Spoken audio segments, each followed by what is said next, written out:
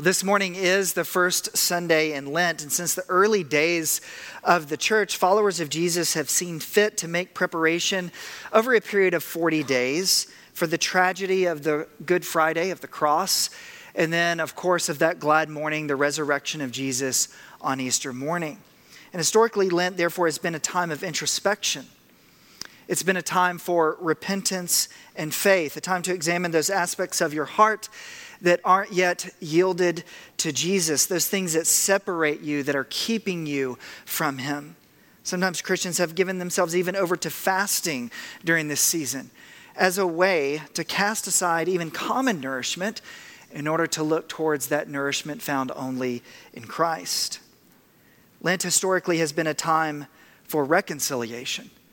There have been those who, like the younger son in the prodigal God story, left the faith, squandered the grace of God in a commitment to sin, only to realize the emptiness of such a life. So historically, Lent has been a season where the prodigals come home. Lent has also been a time for baptism. You know, year in and year out, historically in the church, there have been those who have been exploring the claims of Christ.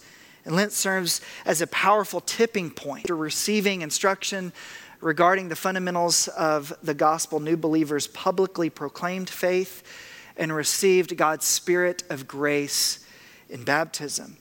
And so in the spirit of Lent, in just a few weeks, actually, we'll be baptizing Liam Tobin, and we welcome any other baptisms during this season. We just concluded a series on our relationship with money and generosity and how the gospel leads us into a life of generosity. And in a sense, the series had us looking down here, looking at our relationship as we navigate worldly wealth. And so for Lent, I felt the Lord leading us to shift gears and to look up at him. And as we do, understand ourselves in a new way. And when you look at God, the primary characteristic that you see is his holiness. Growing up, my dad, as a way for us to spend time together more often, he got us involved in formative and equipping experience, especially for outdoor education. And on one occasion, our troop spent the whole Saturday learning orienteering. So we went to this massive state park that was filled with landmarks, each of those landmarks having a specific coordinate. And to complete this course, we were given only a piece of paper, a pencil, and a compass. So we're tromping through the woods and across the fields, following these coordinates, trying to find these landmarks, some of which were not in the open, but were quite hidden. And I learned pretty quickly the difference of being off by just a few degrees. Not being aimed in the right direction can create a lot of confusion. And I believe there exists a great deal of confusion in the Christian life because we don't understand its aim. Is the aim to merely please God? Is he an authoritarian type that needs to keep his subjects in order? Does he need us to stroke his ego out of some sense of insecurity? Is the aim of the Christian life for God to please me? I got this life going, a career, a dating relationship, some kids, volunteering in the community, and I just need a little help from upstairs to kind of keep this thing going. Is that what the Christian life is all about? We might say it with a little more theological acumen, that the aim of the Christian life is to glorify God and to enjoy. Yet with all due respect to the theologians that have gone before us, what exactly does that mean? Here's what I would like to propose, and it's kind of simple. That the aim of the Christian life, and really the aim of all of human existence, is holiness. And so this journey that we're taking through Lent here at Oaks Parish, it's to understand that journey, that life, what it means to be holy as God is holy. And this morning, we begin to find our coordinates by looking at 1 Peter chapter 1, verse 13 through 25. And there we're going to see three things: the distinction of holiness, the mindset of holiness, and the fruit of holiness. The distinction, the mindset, and the fruit. And we begin with the distinction of holiness as we find it in 1 Peter chapter 13 through verse 14. There Peter writes, "Prepare your minds for action. Discipline yourselves. Set all your hope on the grace that Jesus Christ will bring you when he is revealed. And like obedient children, do not be conformed to the desires that you formerly had in ignorance." Peter tells us to prepare our minds for action. And this is loaded with meaning in the original Greek. That word to prepare, it literally means to pick up your robe and be ready to run. Think about a runner like in the ancient Olympic Games in the Roman Empire, or something like on the night of the Passover. Pick up your robe and be ready to run. And then Peter uses that Greek word for mind. And there the idea is the idea of reasoning as it's found in the philosopher Plato. So you put this together and Peter is saying, be ready and think intentionally about your aim in life. Think intentionally about what this life is all about. Peter is writing to the church in Rome, which at the time of his writing was largely composed by Gentiles. Those who historically hadn't been a part of the Jewish faith, were not familiar with the Old Testament, certainly not the Torah, but who were new to faith, who at one time had been carried along only by their passions and desires, which was a powerful force in the first century of the Roman Empire. And Peter says that their former life was largely directed by ever-changing whims of passion, desire. All of us have had the experience of a consuming desire for something. Whether that's a new purchase, maybe a geographic move, a relationship, and then we finally get there. Or we finally get that thing, or we finally get in a relationship with that person. And what happens? All of a sudden, it begins to disappoint. Epictetus, a philosopher of the first century, in his work Discourses, speaks to that effect even in the first century. He says, those who don't have them imagine that everything good will be theirs once they get these things. And then they get them, and yet their longing and anxiety remain unchanged. So is their desire for what they don't have. Wherever you go, there you are. And Western culture, past and present, has told us that to really experience fulfillment in life, yield to your passions. That life and salvation are found within. Yet our experience proves otherwise. And if our aim in life is merely the fulfillment of personal desire, it will inevitably disappoint. We know it from our experience. We know it from ancient philosophy. We know it from the scriptures. So Peter counters this notion in verse 15 and 16. He says, instead of doing that, instead of aiming your life in that direction, as he who called you is holy, be holy yourself in all your conduct. For it is written, you shall be holy, for I am holy. That's absolutely fascinating.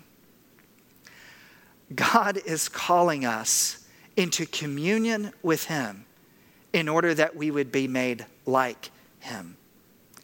J.I. Packer, in his work, Rediscovering Holiness, he defines holiness in this way. He writes, holy in both biblical languages means separated and set apart for God, consecrated and made over to him.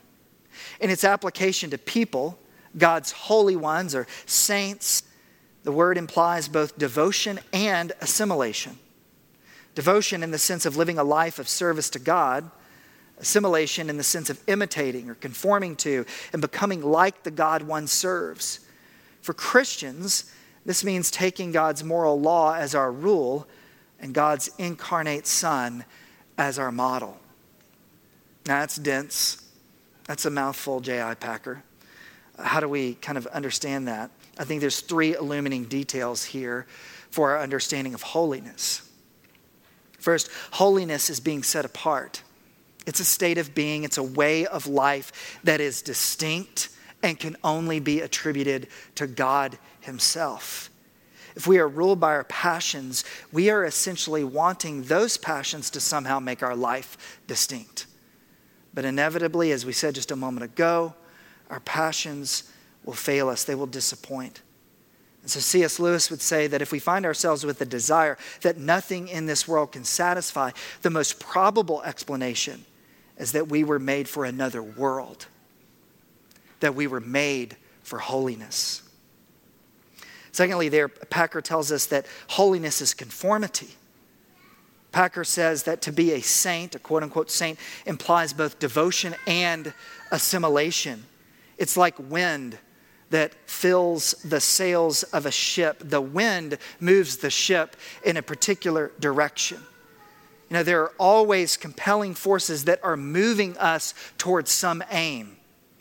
The question is, what are those forces that are moving in our life? What is it that fills our sails? Peter says that that can be the passions, or it can be the holiness of God. Finally, Packer tells us that holiness is practical. Our ultimate aim defines practical reality. You know, traveling to LA versus traveling to Paris from Portland, it creates two different sets of practical considerations. Aim always, therefore, defines practice. And if holiness is our aim, being like God is our aim, Packer tells us that the scriptures are our rule and Jesus is our model making this journey. We're not tromping around in the woods without a compass. Scripture is our rule and Jesus is our model. So this is the distinction of holiness as Peter defines it. And then secondly, Peter leads us to see the mindset of holiness. Pick up again in verse 17. If you invoke as Father the one who judges all people impartially according to their deeds, live in reverent fear during the time of your exile. Do you hear the tension in that passage? Call upon the Father, but then also live in reverent fear. I don't know about you, but this is something I have struggled with my entire Christian life. How could God, on the one hand, be a loving Father, and on the other hand, be a judge? How do those two things work together? Now, when we read the Bible, sometimes it seems that God's very gracious and loving. Other times it seems like he's gracious. And some years ago, Amanda and I went to celebrate our wedding anniversary. It was summer. We're walking down Division, heading toward Ava Jean's. We're both dressed up for the occasion. Amanda looked absolutely stunning. But as we walked down Division, all sorts of people were seated outside various restaurants, and I began to notice people's faces. And it wasn't expressions of delight. It wasn't expressions of curiosity. It wasn't expressions of celebration. They were facial expressions of disdain, of scorn. And I could read people's minds. They were saying, this is Portland, not LA. Why are you dressed like that? Why aren't you in a skirt from REI Co-op and Tevas? Why aren't you guys ready for a hike? So I'm thinking maybe that night we're overdressed. But I explained this whole story to my neighbor who lived his whole life on the West Coast. And he said, yeah, our town needs a little more sport coat. It's differently in honor of our marriage. We were deviating from standard cultural practice because our union was worth it, even if it made us feel like we didn't belong. This is what Peter means by living in reverent fear during your time in exile. There's these two wonderful, seemingly paradoxical realities about God. That he's an impartial judge, but at the same time, he's a loving Father. Peter says he's an impartial judge. And this is actually glorious. It means that God will never give up on his perfect standards that characterize a just world. Nor is he a God that plays favorite. But what all this means for each and every one of us is that we are found out by his justice. As Paul would say, we all fall short of the glory of God. No one is righteous, not even one. And so at first glance, when we look up at the holiness of God, when we see him as an impartial judge, our heart begins to sink. We feel hopeless in the face of such a reality. But then Peter also tells us that he's a loving Father. That even before describing God as an impartial judge, Peter says, since you call upon the Father. And what did this Father do? He sent his Son, Jesus. And as we look at that Son, our life is redeemed, as Peter would say, not by worldly wealth, but by something precious, something truly valuable, which is the blood of Christ. And it's here we begin to see how God is so very different from our world. You know, on the one hand, our culture wants justice to the point that we're willing to cancel our enemies. And on the other hand, we talk about inclusion and unconditional love. But as human beings, we cannot figure out how to bring those two things together. But notice what Peter says in verse 20 through 21. He, Jesus, was destined before the foundation of the world, but was revealed at the end of the ages for your sake. It's through him that you have come to trust in God, who raised him from the dead and gave him glory, so that your faith and your hope are set on God. Jesus was chosen and revealed as the only one who can bring love. And he did that ultimately on the cross where the just judgment of God was meted out upon Christ.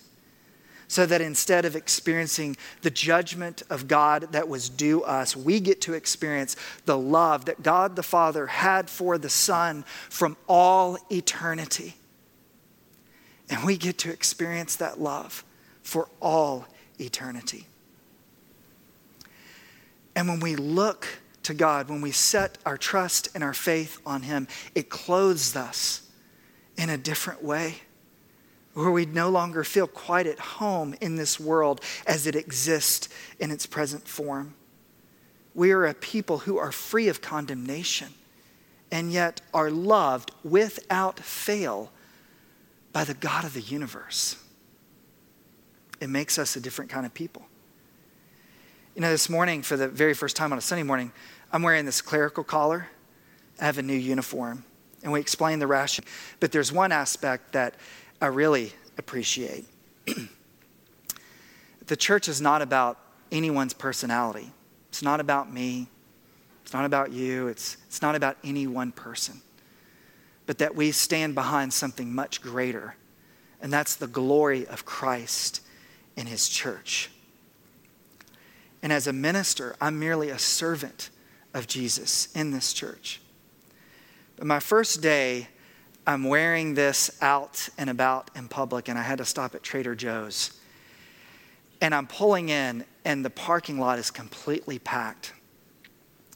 And I begin to get irritated.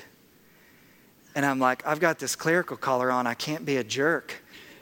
I'm just pulling into the parking lot. It's like first day, you know. In an interesting way for my own personal accountability, you know, this collar is making me aware of my calling in life. The gospel does that for all of us. It makes us aware of our calling in life.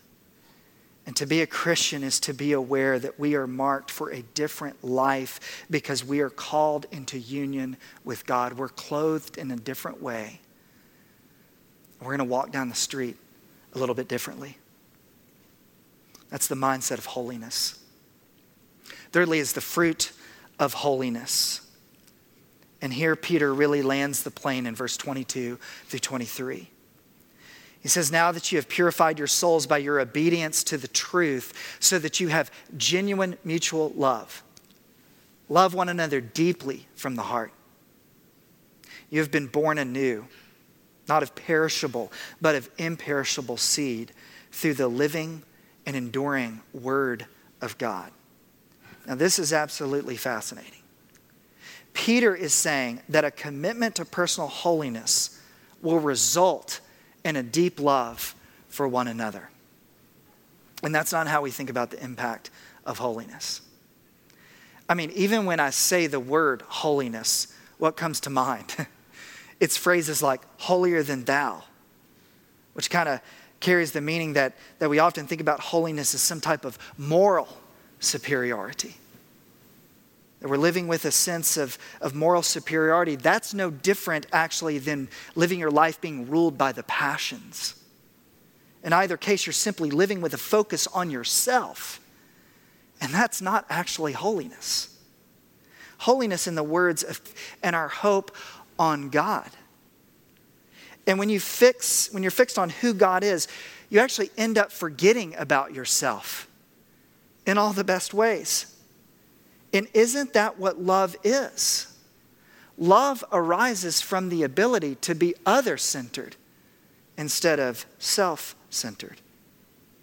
And the only way to experience a true and a lasting other-centeredness is to know deep down inside that you are secure.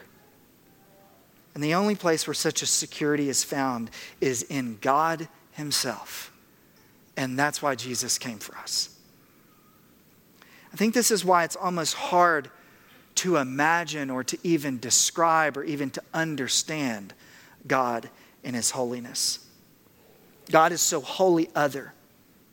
He's so indescribably different from us. And why is that? He's not consumed with Himself. A being that is so secure that He is just merely other-centered. But that's the life that we can have in Him. Jesus became like us so that we could become like Him. God made Him who had no sin to be sin for us so that in Him we might become the righteousness of God. So the journey of holiness is the journey of becoming like God, which is to say that we become a loving person. So let me kind of land here with addressing maybe two different needs here this morning. One is you might be a person that this morning you're mired in the passions. What I mean by that is that there might be some part of your life that you're keeping from God. Maybe that's control of your career, something to do with your sexuality, your money, your socio-political views, your ability to trust others. And sometimes if we're honest in our heart, what we're really saying to God is, God, I'm good with you having most of my life. But there's this one thing I just kind of need to keep to myself. Which is to say that we believe that one thing that we're keeping to ourselves is going to give us a better security than what God can offer us. Grow in your loyalty and affection for God. Seek daily to bring your life in alignment with who He is as revealed in the Scriptures and in the person of Jesus. Look to God and Him alone. Capacity to love other people, to be truly other-centered. You might be a person that's mired in moral performance this morning, thinking that that's what holiness is all about. You might be loyal to God, but you don't see the fruit of love in your life. And I encourage you to look again at the aim of your heart. Could it be that you're really focused on your moral performance and your superiority, and therefore inevitably self-centered? And I invite you to look to God and to Him alone rather than your moral performance. And you too will grow as a person of love. So to summarize what Peter's saying here about holiness as we begin to make this journey in Lent, the aim of the Christian life is holiness. The distinction of holiness is that in Christ we're being made like God. The mindset of holiness is that we are clothed differently even as we make our way in this world. Third, the fruit of holiness is love because God is love. I'll close with a quote and a final question.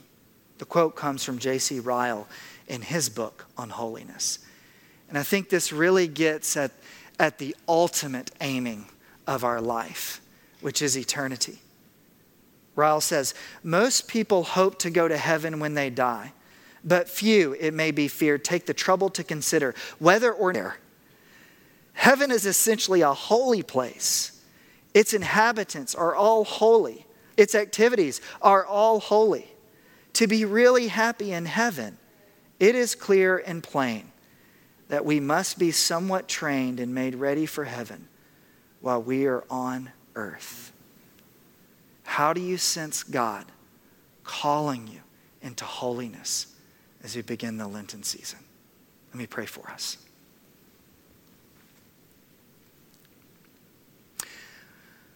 Lord Jesus, on this Sunday morning at the beginning of Lent, we're reminded of your own 40-day journey being tempted in the wilderness.